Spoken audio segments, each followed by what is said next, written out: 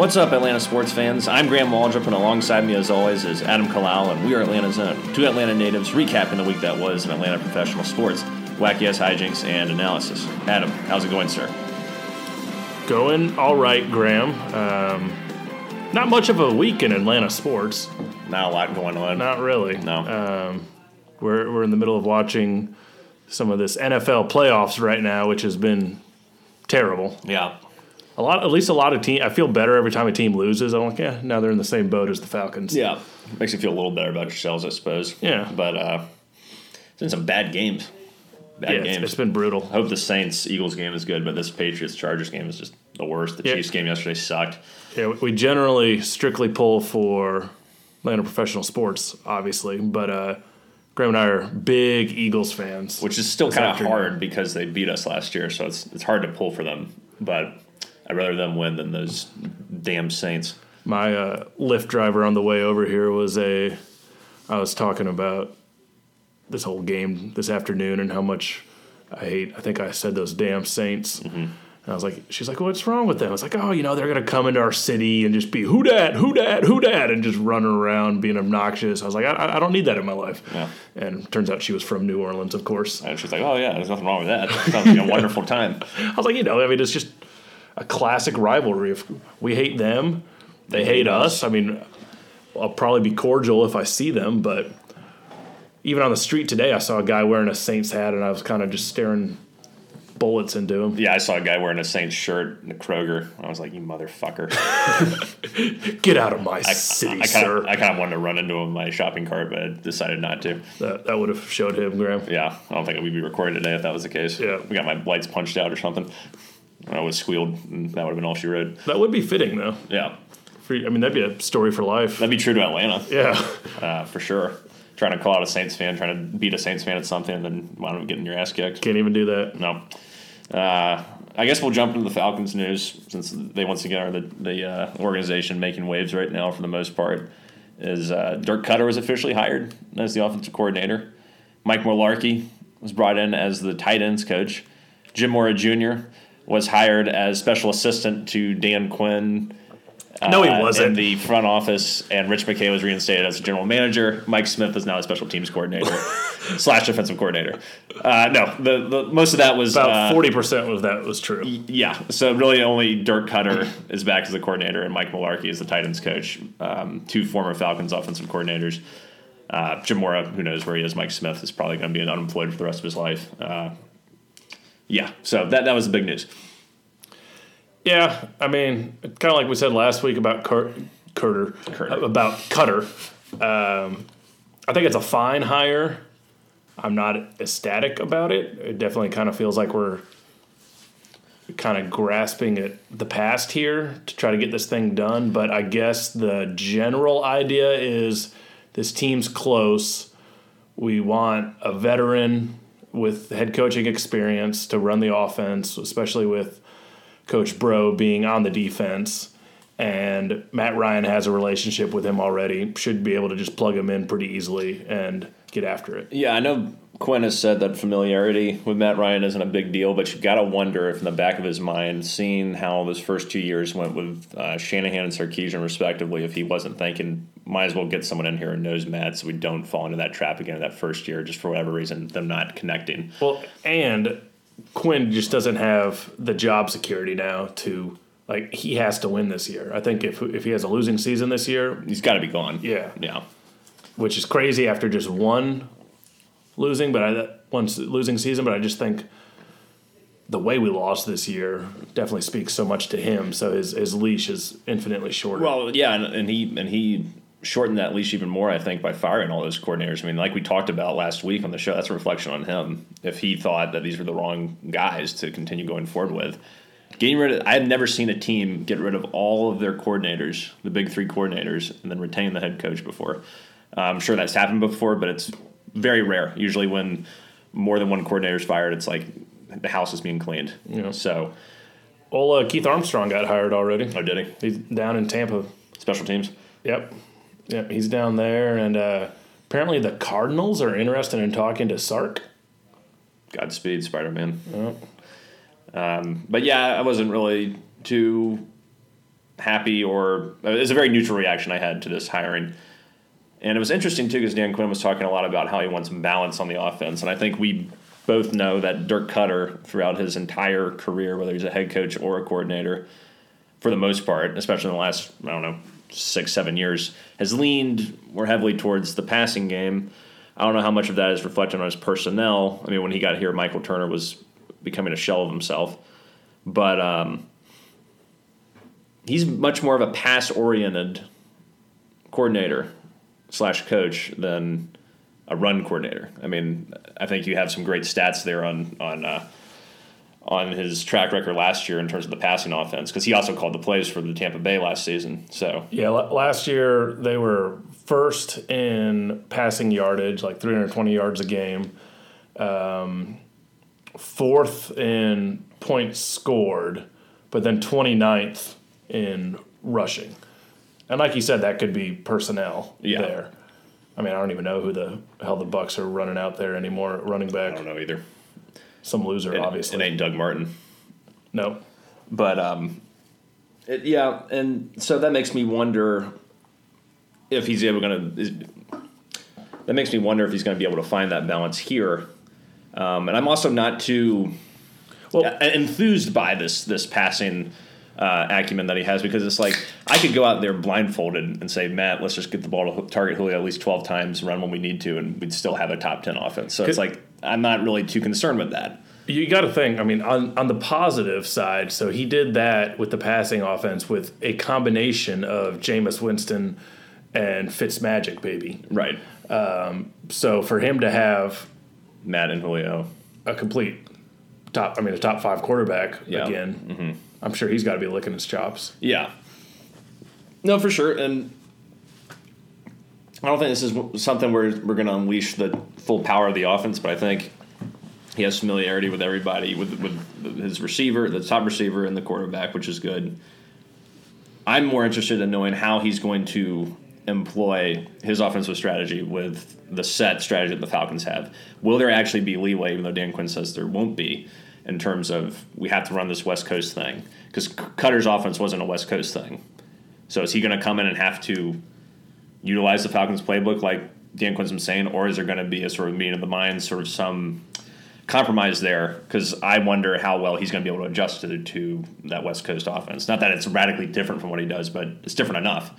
And I think they probably learned a lesson with Sarkisian that it's not that simple to just say.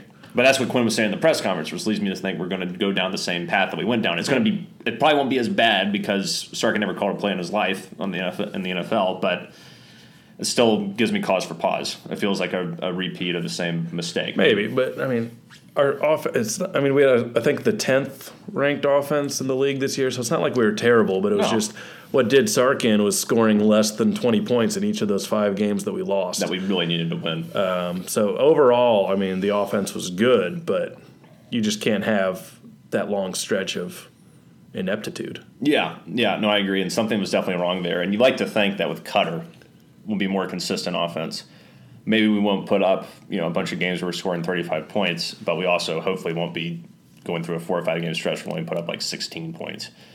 So that's what I'm really looking for from him is can we get to a point where we are a more consistent offense and won't go through these lulls of just bullshit where nothing's going on. I think also getting a healthy Devontae Freeman back will help if he is healthy. I think that's a big if. You can put an asterisk next to that, but I think that's going to help. Hopefully we're able to strengthen the guard position and be able to come back with a fully fledged, ready-to-go offense. Calvin Ridley's going to be, another year older, so he's going to hopefully get better coming off a 10-touchdown season. He did hit a little bit of a wall there and in sort of the latter part of the season, but he still had a nice rookie season. Mohamed Sanu, you're getting from him. We have all the pieces. Hooper made a lot of strides this year, which I think sort of went under the radar, which was unfortunate. But, I thought he looked really good, so it's like, got to put it together. We just need some help on the offensive line, and got to hope that Devontae's healthy. Those are the 2 big things. Couldn't have said it better myself, Graham. Hopefully everything just sort of takes care of itself from there.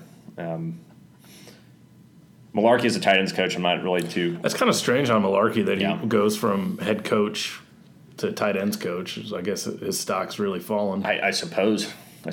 But I'm not really upset with that. And maybe he's coming in to kind of take over the play clock a little bit. Maybe that's part of that role as well. They hired they promoted someone from the offensive line personnel coaches, I believe, to manage the clock, timeouts, replays, Jake Flood, to do that. So there's a new position strictly dedicated for this guy to go. So Jake Flood. He's going to take over the role of sort of being kind of like a semi-head coach in the sense that he's making a lot of big strategic decisions. So because our offensive line was so good this year, they felt the need to promote Mr. Flood. Yeah, obviously he did a hell of a job with that unit. Or maybe that was just a way to get him away from the offensive line. Maybe. And then you got to think about that because I know nothing about this guy. No one knows anything about this guy unless you're like unless you really are close to the Falcons. Unless you're close to the people at Flowery Branch, you don't know shit about this guy. Or if you like grew up with Mr. Flood or something like that. Right. So it's sort of like, what's going to happen there? Is he going to make the right decisions? He's going to make the right calls. Who knows what his background is with this? Why is it him? Why is it not someone else? I'm not saying he's the wrong pick, but it's like we have no context to have an opinion on this. I think maybe he's just somebody that can do basic math, which is pretty much all it takes. That's an improvement over Coach Quinn, obviously. So as long as the guy could crunch some numbers on the fly, I believe in Mr. Flood. I'm still concerned with Dan Quinn overall with what he's going to have to do because if we get in a scenario again where we're in a tight game situation, will he have the balls to, overrule people when they're wrong? Which hasn't been the case so far, what we've seen in terms of decisions on the offense, especially. Going back to the Super Bowl, even after that, a little bit with Sarkisian, in that rookie year. Why are we calling a jet sweep at the 1 yard line? Shit like that. Why can't he just step in and be like, hey, not a good call? Yeah. Not a good call. And I'm still really concerned about that. And of him having – it's weird, too, because I kind of like that he's acknowledged that he's a shit game manager and has actually brought in someone to specialize in that. I think that's good to recognize, which I haven't seen from him before. Adaptability is not one of his strong suits to me. Recognizing the faults and filling the hole with someone who can, do a better job than him potentially there. But I still wonder from a head coaching position, does that leave like a void? Is there like still like a void there? Because it's like you have this Flood guy in this role, which should be the head coach's job. You have Dan Quinn as a defensive coordinator. And it's sort of like, and then you got Koetter as the offensive coordinator, but it still feels like, I don't know, it's hard for me to describe. There's like this incompletion there in terms of the autonomous voice. And I think you need to have collaboration, but I also want a hierarchy. Right. And I'm concerned that with Quinn's lack of sort of taking the ownership of the team and being able to say, no, we shouldn't do that, and sort of just letting everybody do their own thing, it just concerns me still. I don't know if that makes sense. Say there's a few too many cooks in the kitchen. Yeah, but at the same time, I kind of like that he's got this game manager. I just don't know what it does for the overall team and like in terms of what he's trying to cultivate. I don't know if I'm even making sense at this point, but it's like vaguely. But it just feels like he's giving up too much control, but simultaneously I like that he's doing that, but also makes me think that there's no like... I mean, he's admitting he has a weakness. So which is that's fine, a good thing. But there's no like voice there to say... He's still... When someone makes a bad decision, he's not there to say, hey... Why is he not there? Well, but I'm just saying he's going to be focusing on the defense because he's not the coordinator. Well, think about it this way. What we were doing wasn't working, so we're trying something new. Yeah, so. and I appreciate, like I said, I appreciate that we have somebody coming in there to But manage. you're concerned. But I'm still concerned. You're concerned. I'm still concerned about his overall role as the head coach and what that actually means. And will that bite us in the ass somehow? I don't know. Maybe I'm grasping for straws here, but it just kind of... It concerns you. It concerns me. It concerns me. Because now I feel like he's just a glorified coordinator. I don't really feel like he's a head coach. Like I said, he does shit throughout the week that makes him a head coach. Like what? What do you think? He just sits on his ass all week? Well, I'm talking about now. I'm talking about what is he doing now? Right now? Not right now. I'm just saying, like, when we're going into the season, how much of his time is going to be split between really being the guy who's calling the plays on defense and doing all of the strategy there, and then who's going to, be the figurehead of the team? Who is that guy? Is it still him? On paper, yes, because he's still a head coach, but how much time is he going to be able to devote to that? I don't know. I mean, I don't even know if I'm making fucking sense. Like, I feel like I'm sort of rambling. You are. Big time ramble. But it reminds me of... So the best non-Atlanta sports news of the week was Clemson Tigers. Oh, yeah. Your alma mater winning the championship. Beating the shit out of Alabama. Yeah.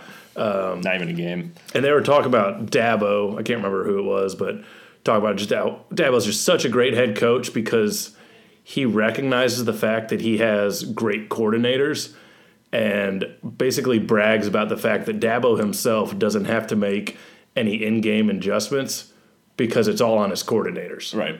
And, I mean, he hired the right guys and lets them do their job. Right. But he is still the figurehead of the program, obviously. Sure, but that is the But thing. he's trusting those guys to do their job. Right.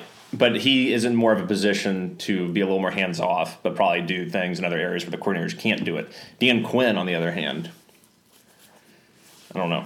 It's very different because all his coordinators that he's hired are fired. Every single one of them is gone. So we got a guy that was a head coach and who's a bad head coach, who's been a decent coordinator throughout his career. And I'm okay with it. And him. And so it's just sort of like, I don't know. You're concerned. I'm concerned. I still don't think Dan Quinn's the answer as their head coach. The more I really think about his strategy, his decision-making, I am interested to see what, with the addition of a game day manager, what that does. Will that actually help? Is that guy the right hire? I also want to know,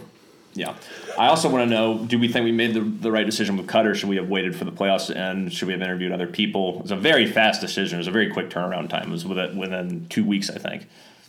So, yeah, they said they had a couple other guys they were looking at, but I don't know if there was anyone in the playoffs anymore that they were looking at. And Kubiak was blocked. The Falcons did try to interview Kubiak, but Denver blocked him. Yeah, we were a day late on that last podcast putting that out. Yeah, and he is apparently going to be the new Broncos offensive coordinator. So he was in the front office. Now he's the new offensive coordinator. So it's a fine hire. Yeah, it'll probably be okay. It's not outside the box. I'm probably making a mountain out of a molehill, as you tend to do. Yeah, but I have PTSD. I have a track record with this team, and I have to. You're concerned. I am concerned. It's the word of the day. Yeah, big vocabulary word. What else is going on, Adam? There's not really much else happening with Atlanta sports. I know the Hawks are looking better. The Hawks are looking really good, actually. They just beat the 76ers at home, which is a team we lost by like 22. Well, on the road, we beat them in Philadelphia, which is a team we lost by like 22. Sure. And it's great because we go back and forth about this whole winning thing, but a game like, I think that was Saturday night maybe? Yeah. Friday night? Something like that. A game like that where we win with Trae Young like 17-9. John Collins hits the game winner and puts like another 20 and 10. Yeah. And then Kevin Huerter goes off for 29 points. Yeah. So that's our three young guys. Like, that's what we're looking for. Like, if they are playing well to win us games, great. Yeah. That's great to see. Like, you can tell Huerter is just getting all the confidence in the world. I was listening to on the Locked On Hawks podcast, Travis Schlenk came on there, and he was talking about Huerter and, the fact that we got him at 19, which is where we got John Collins as well. Maybe we should try to get that 19th pick again this year. Seems to be magic. But he was talking about early in the year and, like, preseason, Huerter just had zero confidence. Like, he just looked scared out there. And he's just, like, the last, like, month or so, he's just playing like a man possessed. And, dude, did you see some of those dunks he had? Yeah. No, he's an athlete. Yeah. He's a real athlete. And that shot, I think Huerter has really come on as the season has progressed, definitely. And that shot that John Collins made to win the game reminded me so much of Anthony Davis. The defender was all over him. It was a fadeaway jumper from about 15 feet out on the baseline, and it was just an exceptional shot. That's the shot a superstar makes to win the game. Yeah. That was unfreaking believable. A Hawks that just right there said everything I need to know about John Collins, even though he's been balling out like a beast ever since he's come back. Really, the Hawks I think are a little over 500 since he's come back, or right on the precipice of it, and he is making such a difference. But seeing him take that shot, want that shot in the last seconds of the game to win it, was exceptional. And I completely agree with you in the sense that, I want to lose more than I win so we can get a good draft position. But if we're seeing these guys actually win big games against quality opponents like the 76ers, you cannot complain about that because that shows you this is just the beginning. They're scratching the surface of their potential. Yeah, no, think about the transition from John Collins from year one to year two. Year one, he was good. Year two, he's becoming great. He deserves to be an all-star with the way he's playing right now. And I urge anyone who hasn't voted yet on NBA.com to vote for John Collins. I did it the other day. He is, and if you're not watching the Hawks, turn them on, because this is an exciting team, and it's great to get on the ground floor and watch them grow. With no expectations for how the team's going to do the regular season, but expectations and how these three guys, Herter, Young, and Collins, are going to hopefully lead us back to prominence. And we have other people, like we got Prince coming back this afternoon as well. Spellman has been hurt, but he's also a good talent. So there's a future with this team. And Brad Rowland asked Schlenk as well about the thing we hear all the time with the Luka, that whole trade. Yeah. Taking Trae Young, and Schlenk recognizes, like, of course I hear it all the time, and there's like a story about it every other day. But he's like, but at the end of the day, we feel good about it because we're all about adding assets. And by getting Trae Young plus Dallas's pick, which when they made the trade, they were projecting it to be like at 8. Now with the way Dallas is playing, it's just up to 9. So, I mean, you could tell he was excited about the prospect of potentially having 2 top 10 picks. Yeah, which is great. And Trae Young's perfectly fine player. I mean, he's got detriments, certainly. But he's going to get better. He's going to get better. He's young, and his court vision as a rookie is already above average. Imagine how good it's going to be year 2 if he continues on this progression. And Schlenk was saying he's been impressed with his effort on defense as well. He's still not a good defensive player, but he's trying. Yeah, he's realizing the difference between college and pro ball. Yeah, and he's putting the effort out there. So he's still a fan. Yeah, and I want to get back down to Phillips, man. I mean, I want to definitely go to see these guys play again. Sorry, State Farm. I want to see these guys play again in person, because they really get me excited just watching on TV and reading about it the next day. I hope John Collins does the dunk contest this year. That'd be great. You see that and one he had against the 76ers? No. He got the ball, crossovered some loser, and then just dunked it over him and got the foul too. And it was like, holy shit. I mean, he's the real deal. Him and Trae Young are making plays this year I've never seen Hawks players make before. I mean, they're showing how talented they are, and Collins, especially once he's returned. Jesus, I mean, imagine if he can just also get his 3-point shooting going a little bit more than he is. Which he's gotten better. He's already gotten better. I think he's like 35%. Yeah, I mean, it is a pleasure to watch him play. I'm so impressed, and I did not think. I mean, I watch a decent amount of ACC basketball just because I'm a North Carolina fan, and saw him at Wake Forest. I was like, yeah, he's fine. He's a solid player. Maybe he'll go pro, be a second-round pick or something. Shown my ass, that's for sure. Yep. Got some Legends news for you. Oh, Jesus. Please remind the users about who the Legends are again. The Legends are our brand new Atlanta football team in the Alliance of American Legion League, something like that. Ooh. Starts the week after the Super Bowl on CBS. That's a big deal. Yeah. So we lost our head coach, though, Brad Childress, the ex-Vikings coach. I thought he left. Yeah, he quit. And then there were rumors that Vic quit, but that wasn't true. So now we don't have a head coach, but Vic's still there. That wouldn't be surprising if Mike Vic quit. And so our first game, we're playing against the Steve Spurrier-led. Spurrier's coaching him? Yeah. No, he's coaching like some Orlando team. Oh, wow. Yeah. That's funny. Yeah. Hell of a way to spend retirement. So I'm going to one of these damn games. Playing at Turner Field. At Turner Field. Yeah, Come on. Yeah, that'd be fun. We could do a proper tailgate in the blue lot. Yeah. It'll be great. There'll be like 4,000 people there maybe, so you can get great seats. Yeah, if that. Yeah. It's going to be fantastic. Yeah. So that's the news there. Oh, great. Brad Childress out. Head coach to be determined. So we have no coach, and we're about a month out from the season. Solid. Looking good. Yeah. That's true Atlanta right there. I'm going to get a Legends flag and put it on my house, just like the United flags. Okay. Yeah. You'd be happy to know, Adam, I thought about you the other day. I was walking, I was actually running yesterday, and I ran past this house, and the house had a huge Falcons flag. It was like, I don't know, like 20 feet across or something, 30 feet across. It was huge. I was like, fuck yeah. Good for them. Yep. I was like, that would swell you with pride to know that there's a Falcons flag out there. Sticking to the roots. Amongst the sea of United flags. Yeah. Got to represent. Not much going on with the Braves. Yeah, really nothing. Still all quiet on the Eastern Front. The Southern Front. Not even really that many rumors. I mean, you still hear whispers of Real Muto and things like that, but there's nothing to really go off of except clickbait articles to say, oh, maybe there's some interest here. Whatever. Just need Bryce and Machado to sign somewhere. Yeah, apparently Harper is favored to go to the Phillies. So I had a weird dream last night that he signed with the Mets, and it was scary as shit. I thought it was real. And for some reason, I was there at the press conference. I was like, why am I at the Mets press conference? And well, you're press. I guess, yeah. I'm a media guy now. And there was Bryce Harper putting on a number 50 Mets jersey. I don't know why it was number 50, but he was like really excited. And he sounded like it was like 10 years, $600 million. And I was like, oh, fuck. So you'd have Bryce in right field, and then when Tebow gets called up this year, he'll be in left. Yeah. Along with Robbie Cano. Yeah. That'd be nasty.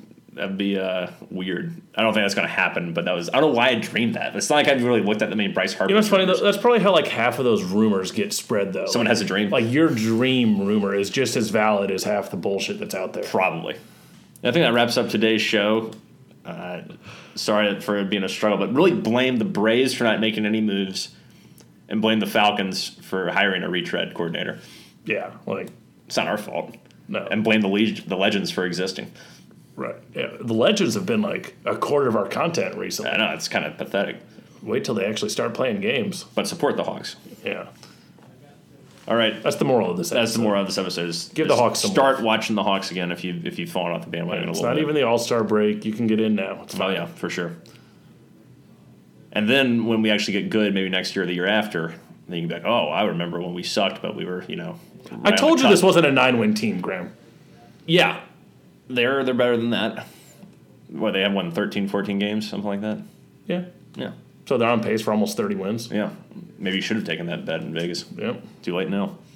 Well, thank you for listening. Until next time, rise up, chop on, stay in brotherhood, unite and conquer, and remain true to Atlanta. Hospitaminasip. Hospitaminasip.